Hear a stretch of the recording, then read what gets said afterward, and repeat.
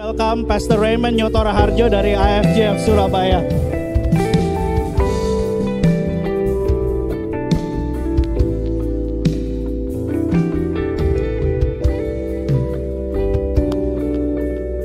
Mulai.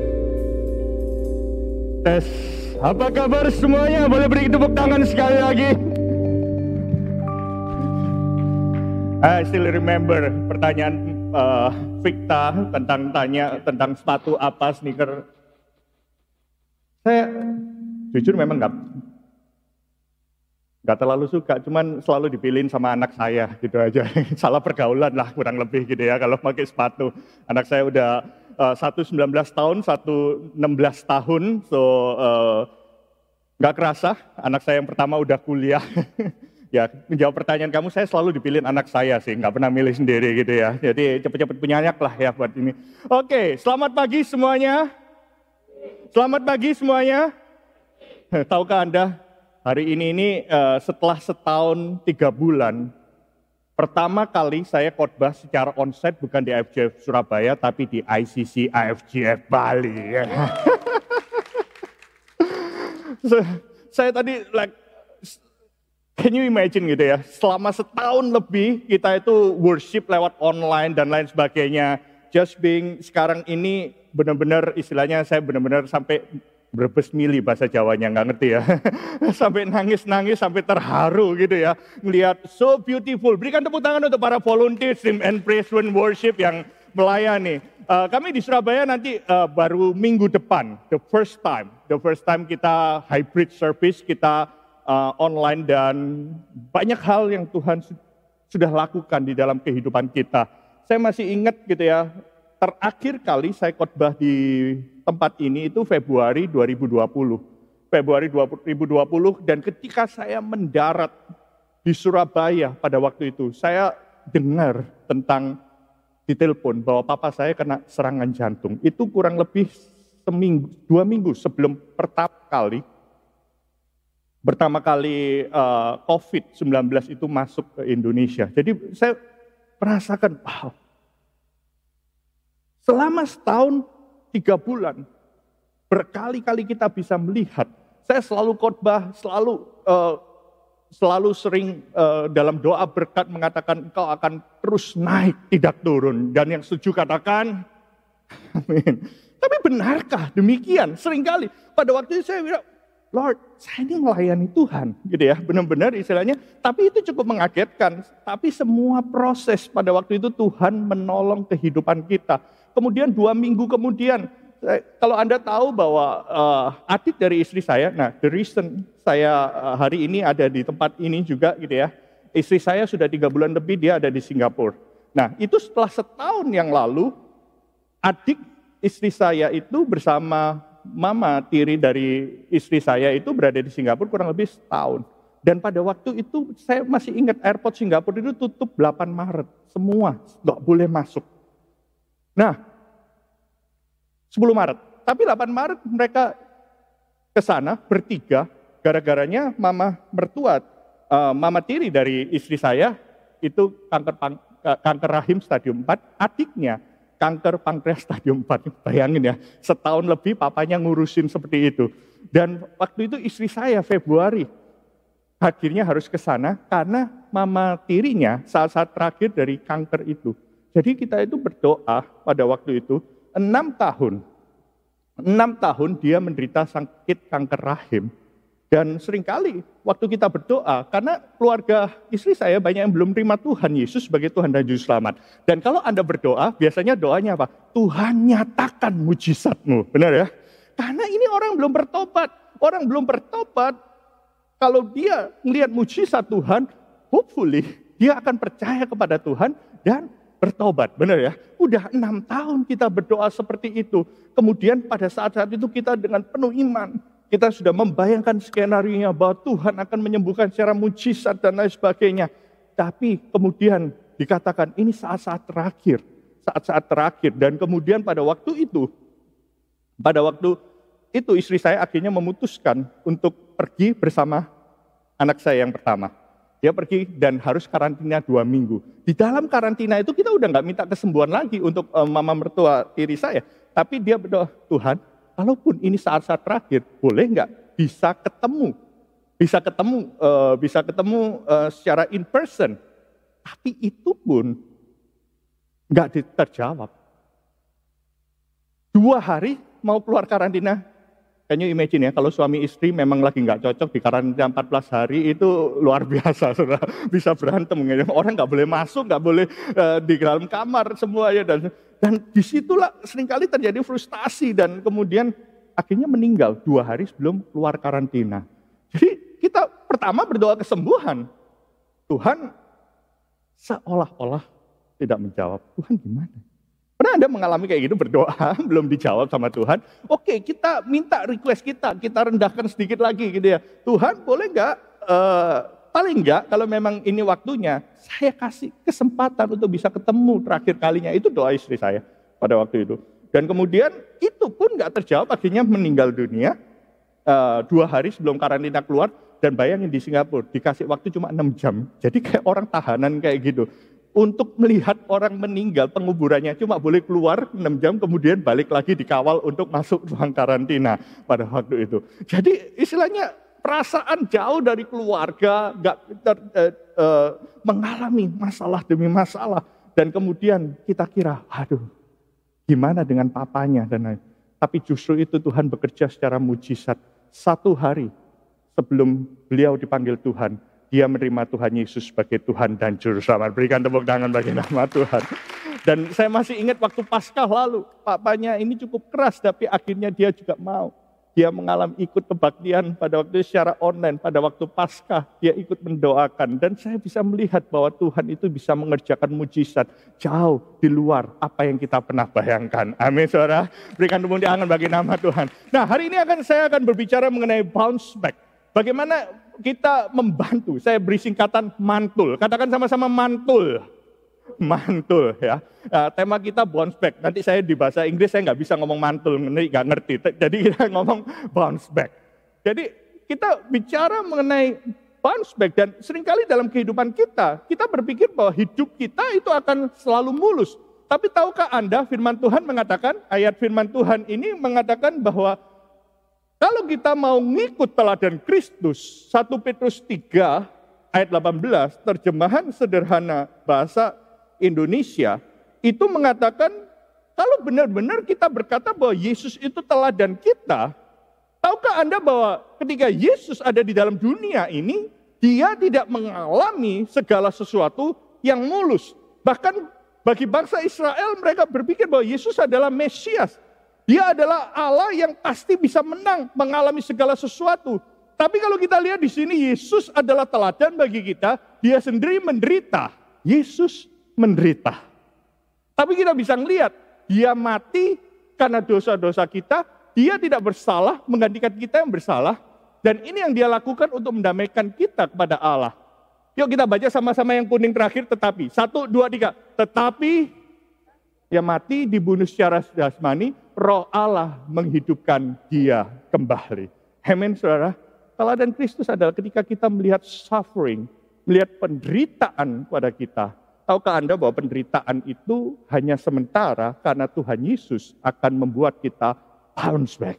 Tuhan Yesus akan membuat kita bersama-sama untuk bangkit. Yang setuju katakan amin. Saya berdoa setelah Anda mengalami begitu banyak hal hari-hari ini. Saya nggak tahu apa yang Kak alami. Beberapa mengalami keadaan ekonomi.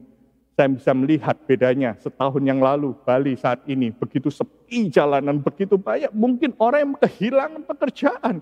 Tapi saya percaya hari ini, yuk sama-sama kita mantul, sama-sama kita bounce back. Mungkin beberapa dari Anda, termasuk Pastor Sisi, baru mengalami kehilangan anggota keluarga. Kita ambil waktu untuk kita benar-benar istilahnya ambil waktu hari-hari ini. Kita bisa bersedih, tapi saya percaya bahwa penderitaan itu sementara, bahwa kita bersama Tuhan Yesus, kita akan lebih dari pemenang. Amin, saudara. Kita akan sama-sama bangkit. Karena itu saya berdoa hari-hari ini kita mengalami bounce back. Kita akan bisa mantul. Karena itulah keteladanan Kristus. Itulah bedanya orang dunia dengan orang-orang yang percaya pada Kristus. Semua mengalami masalah. Semua mengalami penderitaan. Bedanya adalah kita akan menang. Kita akan bersama-sama dengan Tuhan Yesus untuk bangkit. Nah, terus Ini bahasa Inggrisnya, terus kita lihat slide berikutnya. Ya, ini yang bahasa Inggrisnya. Nah, ada seorang namanya Joni Eareckson Tada. Kalau Anda tahu, dia punya siaran radio, Joni and Friends. Dia membantu orang-orang yang mengalami disabilitas. Tahukah Anda dia pernah mengalami, dia itu anak seorang atlet dan dia sendiri suka berenang, suka berkuda. Kalau Anda pernah tahu websitenya Joni and Friends. Tapi pada waktu dia kira-kira umur 17 sampai 18 tahun, dia suka berenang dan kemudian dia ingin diajak oleh kakaknya untuk dia menyelam. Tapi dia nggak sadar bahwa dia underestimate. Dia nggak tahu bahwa sebenarnya kolam itu dangkal, maksudnya tidak sedalam dia kira. Kira-kira waktu itu dia umur 18 tahun. Dan kemudian dia nyemplung ke sana, dia terjun ke sana. Tanpa sadar dia terbentur dan kemudian kena ruasnya yang keempat dan kelima. Artinya apa pada waktu itu? Ruas keempat dan kelima ini menyebabkan segala sesuatu di bawah leher ini mengalami kelumpuhan. Pernah bayangkan seorang atlet, seorang yang suka sekali olahraga, dan kemudian dia harus mengalami kelumpuhan, gak bisa ngapa-ngapain. Selama 2 tahun, dia mempertanyakan kepada Tuhan, why Lord, why me, why, kenapa, apa yang aku harus lakukan, apa yang membuat aku ini salah apa. Berapa banyak kita ketika kita mengalami penderitaan, kita tanya Tuhan, why, and why. Ketika Tuhan memberkati, pernah nggak tanya kenapa? Tapi waktu kita menderita, seringkali kita bertanya, dan dia perlu waktu 2 tahun. Dan kemudian dia akhirnya, setelah itu dia berusaha untuk bangkit. Dia belajar menggambar dengan mulutnya. Dia mencoba melukis, dan akhirnya saat ini dia mulai bangkit, dan kemudian dia menjadi speaker internasional untuk menguatkan orang-orang yang mengalami disabilitas, mengalami cacat tubuh, di mana dia membutuhkan yang memiliki kebutuhan secara khusus.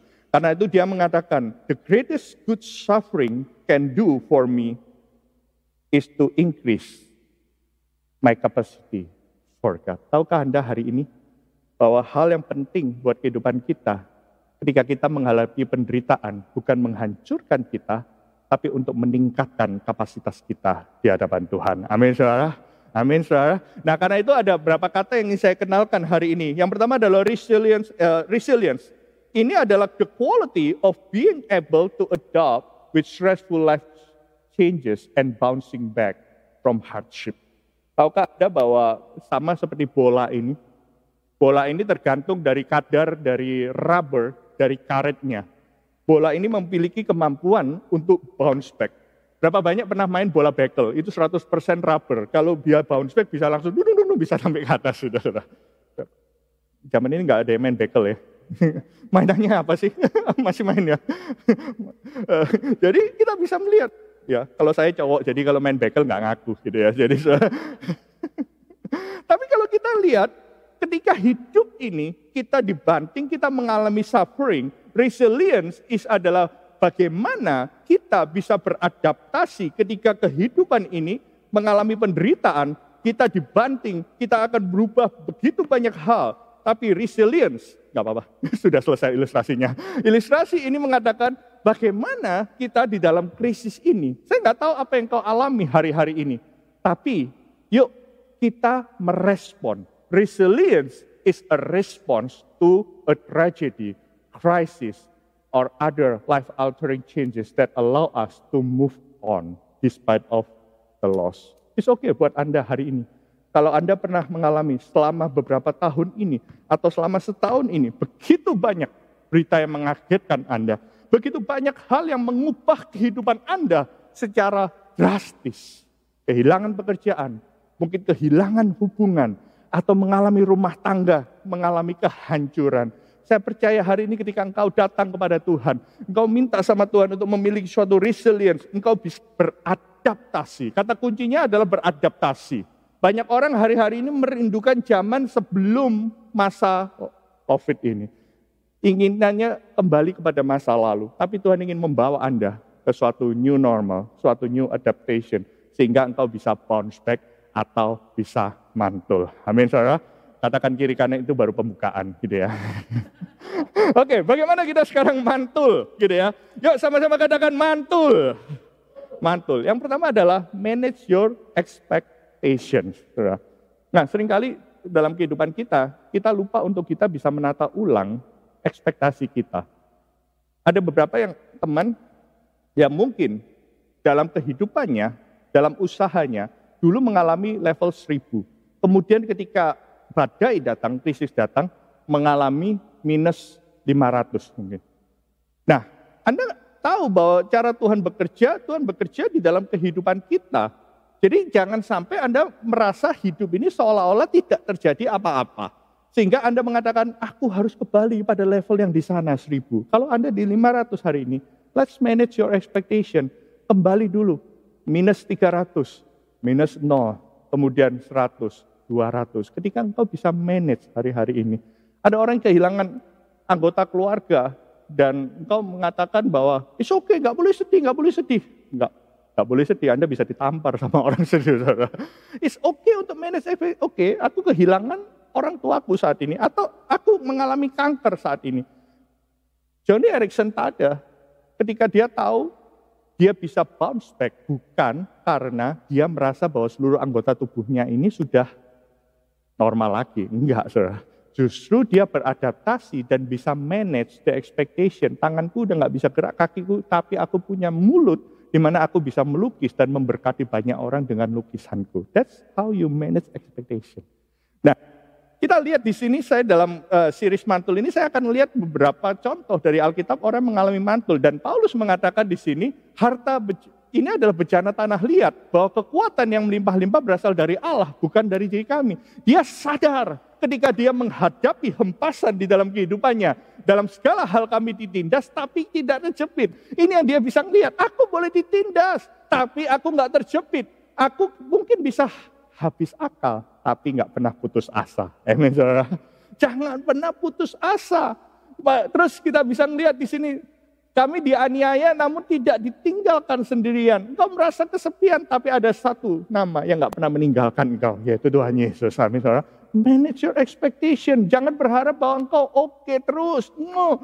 Tapi senantiasa membawa kematian Yesus di dalam tubuh kami, supaya kehidupan Yesus menjadi nyata di dalam kehidupan kami. So manage your expectation di dalam kehidupan kita. Manage ketika engkau hari ini mengalami bahwa engkau sekarang sudah mengalami kehidupan yang baru. Engkau mengalami new normal. Let's manage your expectation supaya kehidupan Kristus menjadi nyata. Banyak orang berharap Anda mengalami mujizat itu seperti dengan pikiran Anda. Tapi mujizat terletak ketika di dalam segala penderitaan, kehidupan Kristus itu makin nyata di dalam kehidupan Anda. Amin, saudara. Hal yang kedua, bicara mengenai acknowledge your feeling. Nah, banyak orang yang merasa dikecewakan, dia ngomong, oh enggak kok, aku enggak dikecewakan. Ada orang yang marah, pernah lihat orang yang selalu menekan-nekan perasaannya. Pernah tahu ada judul film Korea, It's Okay Not to Be Okay? Kok ketawa gitu. Saya kira enggak ada yang nonton di sini, saya kira rohani semua gitu ya. Saya juga belajar dari pengalaman karena salah bergaul. Salah. Karena teman-teman banyak, termasuk istri saya juga nonton. Nah, that's actually biblical, sorry.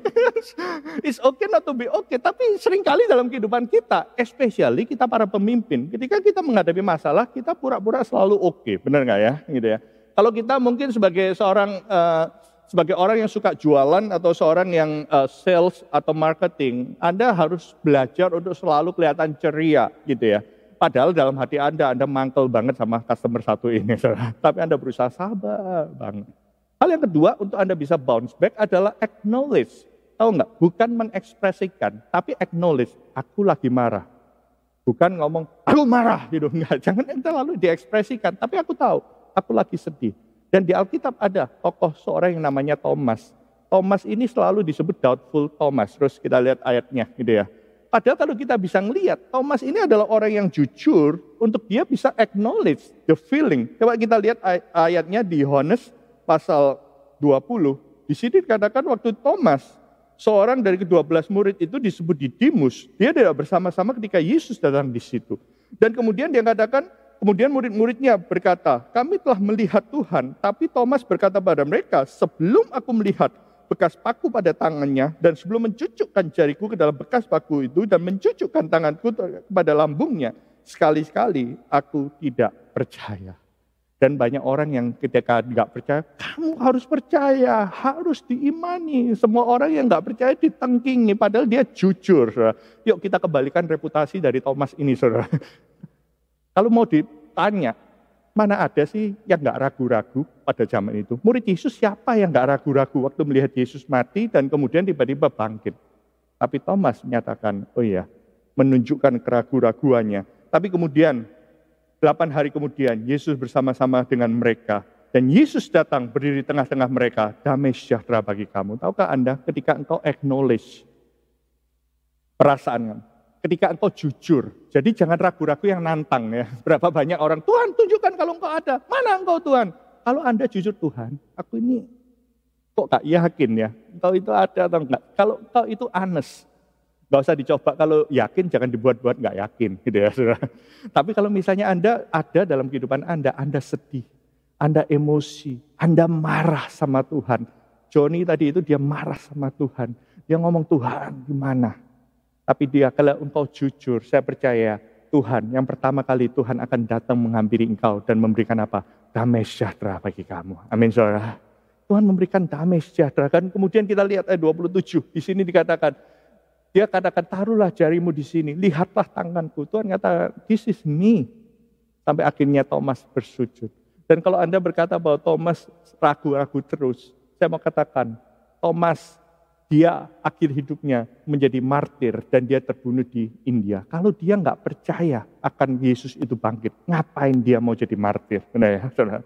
But it's okay to acknowledge your feeling, sehingga engkau bisa melihat bahwa Tuhan itu nyata, real di dalam kehidupan kita. Amin, saudara. Oke, terus yang ketiga, never confuse a mistake with a final failure. Berapa banyak anak muda di sini putus pacar pertama langsung bilang, aku nggak akan bisa masuk dalam relationship. Bodoh, saudara, orang kayak gitu. Saudara. Mungkin Anda salah, tapi itu bukan final failure. Katakan pada teman-teman WhatsApp, it's okay gitu ya. Gagal sekali bukan berarti itu gagal selama-lamanya. Yang setuju katakan, amin. Berapa dari Anda mungkin berusaha hidup benar di hadapan Tuhan? Mungkin kau jatuh di dalam dosa yang sama. Ketika engkau jatuh mungkin dalam pornografi, atau engkau dalam kehidupan seksual bebas, katakan. Seringkali kita susah bangkit. Salah satu yang membuat kita susah bangkit, lepas dari dosa, adalah ketika kita salah, kita diam, kita nggak berani cerita sama orang lain, kita nggak akan bisa bangkit. Karena kita percaya bahwa Tuhan menghukum aku nggak layak. Hanya karena satu mistik dalam kehidupan kita.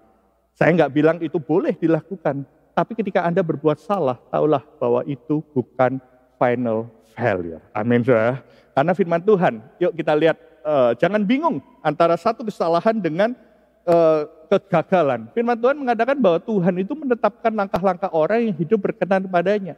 Apabila dia jatuh, tidak sampai tergeletak, sebab Tuhan menopang tangannya. Tahukah Anda dalam hidup ini, saya sebagai pemimpin bisa jatuh enggak? Bisa. Ya, bisa. Kita sebagai manusia, kita bisa jatuh. Tapi Tuhan mengatakan firman-Nya, Tuhan itu menetapkan langkah-langkah. Ketika kita jatuh, enggak sampai tergeletak, bukan karena kuat gagah manusia, tapi karena tangan Tuhan kuat menopang Anda. Amin, saudara. Inilah kasih karunia dari Tuhan Yesus. Ketika kita mengatakan bahwa kita bisa jauh dari Tuhan, kita pikir karena kekuatan kita gandol. Kekuatan kita berpegang, hold on, pada janji Tuhan. Tapi firman Tuhan bukan. Tapi karena kekuatan tangan Tuhan yang gak akan pernah melepaskan kehidupan kita. Amin, saudara. God's hands is upon your life. Banyak hal kita bisa berbuat salah. Salah dalam manajemen keuangan. Salah dalam kita berinvestasi. Salah dalam kita mengatur rumah tangga. Salah dalam kita menjadi seorang ayah. Salah menjadi seorang ibu. Salah dalam mengambil keputusan dalam melayani Tuhan dan lain sebagainya. Tapi firman Tuhan, kamu bisa jatuh tapi engkau tidak tergeletak. Jangan bingung antara satu kesalahan dengan kegagalan. Jangan bilang Anda gagal hanya karena satu kesalahan. Yang setuju boleh katakan amin. Nah, kita lihat ayat berikutnya di sini katakan, 7 kali orang benar jatuh, namun dia bangun kembali. Orang benar bukan orang yang nggak pernah jatuh, nggak pernah dibanting dalam kehidupannya. Tapi orang benar itu adalah ketika dia jatuh, dia bangun kembali. Berapa banyak di sini yang jatuh mau bangun kembali? Angkat tanganmu, amin saudara. Waktu engkau jatuh, engkau harus bangun kembali. Dan dia dikatakan, good loyal people don't stay down long. Soon they are up on their feet. Nah, orang fasik ketika jatuh, dia tak bangun-bangun, saudara. Dia akan roboh karena tak punya Tuhan yang menopang tangan kehidupan kita. Are you grateful? Kita grateful kita punya Tuhan. Amin, saudara. Kita punya Tuhan yang selalu nggak pernah melepaskan kita. No matter apapun kesalahan yang kita buat, kita bisa melihat tangan Tuhan itu selalu menopang kehidupan kita. Amin. Terus, ya slide berikutnya. Nah, kalau kita kasih kehidupan kita permission to fail, seringkali dalam kehidupan kita gini, kita itu nggak bisa menerima kegagalan kita sendiri. Benar nggak? Berapa banyak kayak gitu? Especially kalau kita itu perfeksionis, saudara. Kita itu nggak bisa. Yang OCD gitu ya, saudara. Yang nggak bisa melihat sesuatu yang nggak perfect. Yang susah mengampuni dirinya sendiri waktu kegagalan itu sebenarnya kita sendiri kadang-kadang. Tapi kalau kita bisa kasih kesempatan untuk kita untuk gagal, at the same time we give ourselves permission to excel. Kita bisa bangkit. Oke, terus secara cepat, trust in God. You know that God's grace is enough. Percaya kepada Tuhan. Kita bicara trust in God. Lawan dari trust in God adalah percaya pada pengertianmu sendiri. Yuk kita lihat di sini, kita bisa lihat Amsal, percayalah. Yuk kita baca sama-sama Amsal 3, 5-6, salah satu ayat hafalan saya. 1, 2, 3. Percayalah dengan segenap hatimu dan janganlah bersandar pada pengertianmu sendiri. Akuilah dalam segala lakumu, maka dia akan meluruskan jalanmu. Kita bisa melihat di sini, waktu kita trust in God, jalan kita nggak lurus, tapi Tuhan yang bisa meluruskan karena kita percaya kepada Tuhan. Pengertian kita harus diubahkan. Life is hard, tapi kalau kita trust in God, we know that God provides. Amin, saudara. Life is unpredictable. Gak ada yang bisa memprediksi. But I know that God guides us. Tuhan yang menuntun kehidupan kita. Life is always challenging. But God sustains. Amin, saudara. Life is unfair, but God cares. Life is not fair, but God is good. God is good. Amin. Alright, terus. Who understand God's goodness and purpose. Mengerti kebaikan Tuhan. Siapa yang pernah mengatakan ini? Yusuf. Yuk kita lihat di sini. Terus, ya ayatnya.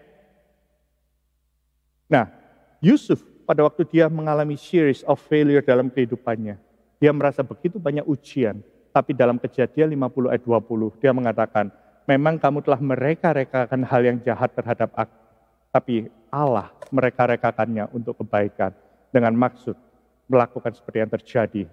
Seperti ini, yaitu apa? Melihara hidup suatu bangsa yang besar. Amin, saudara.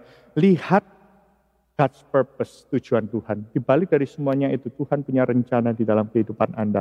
Ini kalau Anda mau mantul. Dan terus slide berikutnya, yang terakhir, learn from your mistakes and move forward. Learn. Kalau Anda punya kesalahan, Anda mulai learn from mistake. Tapi jangan lupa untuk move forward. Yuk kita lihat ayatnya, Filipi 3 ayat 7-14. Berapa banyak dari hidup kita ketika kita jatuh, itu karena hati kita sudah menjauh dari Tuhan. Waktu kita gagal dalam investasi kita, itu karena keserakahan kita. Karena kita menuruti nafsu kita. Waktu kita gagal dalam membangun pernikahan kita, itu karena kita menuruti nafsu kita. Kita memiliki kecenderungan untuk tidak taat pada firman Tuhan. Dan di sini Paulus mengatakan, apa yang dahulu merupakan keuntungan, ku anggap rugi karena Kristus. Dia sadar, dia belajar bahwa dulu dia pernah menolak Kristus. Dia pernah cenderung dia pikir kehidupan agamawi menyelamatkan dia. Dia nggak percaya tentang kasih karunia, tapi dia mengatakan segala sesuatu yang aku pelajari dulu itu salah. Dia orang yang cukup rendah hati untuk bisa mengakui kesalahan yang dibuatnya. Sekarang ku anggap rugi karena Kristus, malah segala sesuatu ku anggap rugi karena pengenalan akan Kristus. Tuhanku lebih mulia. Oleh karena dialah aku melepaskan semuanya itu dan menganggapnya sampah supaya aku memperoleh Kristus. Hari ini, kalau Anda pernah mengalami kesalahan, salah dalam memilih pasangan hidup, calon pasangan hidup, salah dalam mengelola keuangan, salah dalam Anda belajar sesuatu dalam kehidupan Anda, salah dalam Anda konsep pengenalan Anda tentang Tuhan. Hari ini, let's learn from your mistake. Yuk kita lihat terus. Aku sendiri tidak mengapa bahwa yang menangkapnya, tapi ini yang kulakukan. Aku melupakan apa yang ada di belakangku dan mengarahkan diri kepada apa yang di hadapanku. Dan berlari-lari pada tujuan untuk memperoleh hadiah, yaitu panggilan surgawi dari Allah dalam Kristus Yesus. Terus saya melihat di sini, the comeback is always stronger than the setback. Saya berdoa ketika engkau seperti bola ini, ketika engkau dibanting, engkau akan lebih tinggi. Dibantingnya dari sini, tapi ketika engkau engkau akan lebih tinggi. The comeback is always stronger than the setback. Semua yang percaya sama-sama katakan, amin. Saya berdoa, apapun yang Anda alami, ketika engkau mengalami ini, engkau akan comeback lebih tinggi lagi, lebih tinggi lagi. Kenapa? Because you learn to manage your expectations. Acknowledge your feeling. Apa yang kau rasakan? Sedih, kecewa, merasa gagal. Acknowledge it dan bawa itu kepada Tuhan. Never confuse a mistake with a final failure. Trust in God.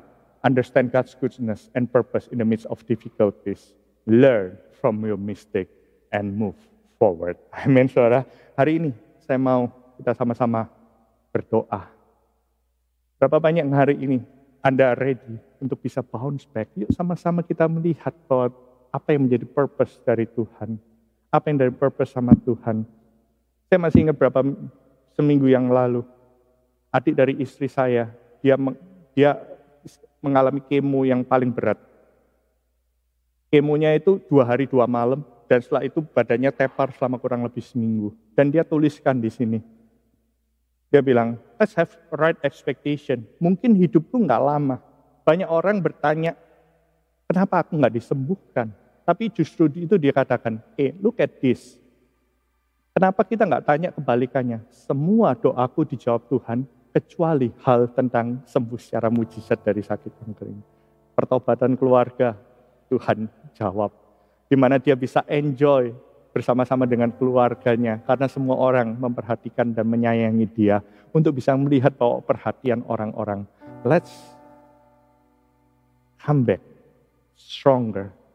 Itu yang membuat dia bisa mantul. Itu membuat keluarga kami bisa mantul. Sama-sama kita mantul di hadapan Tuhan. Amin, saudara. Saya ingin berdoa, yuk sama-sama bangkit berdiri. Tapi sebelumnya kita yuk sama-sama nyanyikan lagu ini. Saya yakin akan kuasa Tuhan yang bekerja di dalam kehidupan kita.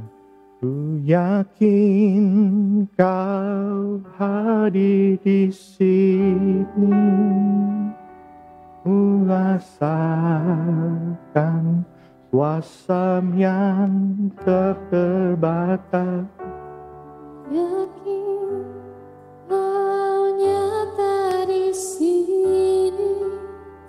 Kemenangan terjadi di sini. Mari sama-sama angkat tangan kita. Ku yakin Kau hadir di sini. Amin. Ku rasakan kuasa yang tak terbatas. Ku yakin Kau nyata di sini. Kemenangan terjadi di sini. Amin. Katakan, ku yakin Kau di sini. Amin, Jesus. Ku rasakan kuasa yang tak terbatas. Ku yakin Kau nyata di sini. Kemenangan terjadi. Turunkan tanganmu. Saya ingin berdoa buat Anda yang mungkin mengalami penderitaan, mengalami masalah dalam kehidupanmu. Kau ingin bangkit tapi rasanya susah. Berapa dari Anda menyesali nasib Anda menyalahkan diri Anda sendiri. Berapa dari Anda mungkin Anda kehilangan kepercayaan lagi kepada Tuhan. Tapi hari ini, yuk kita sama-sama bounce back. Sama-sama kita mau bangkit. Kalau ada di tengah-tengah kita, boleh angkat tanganmu di hadapan Tuhan. Saya ingin berdoa buat Anda. Bapak berdoa Tuhan buat tangan-tangan yang terangkat Tuhan. Saya percaya roh-Mu bekerja Tuhan.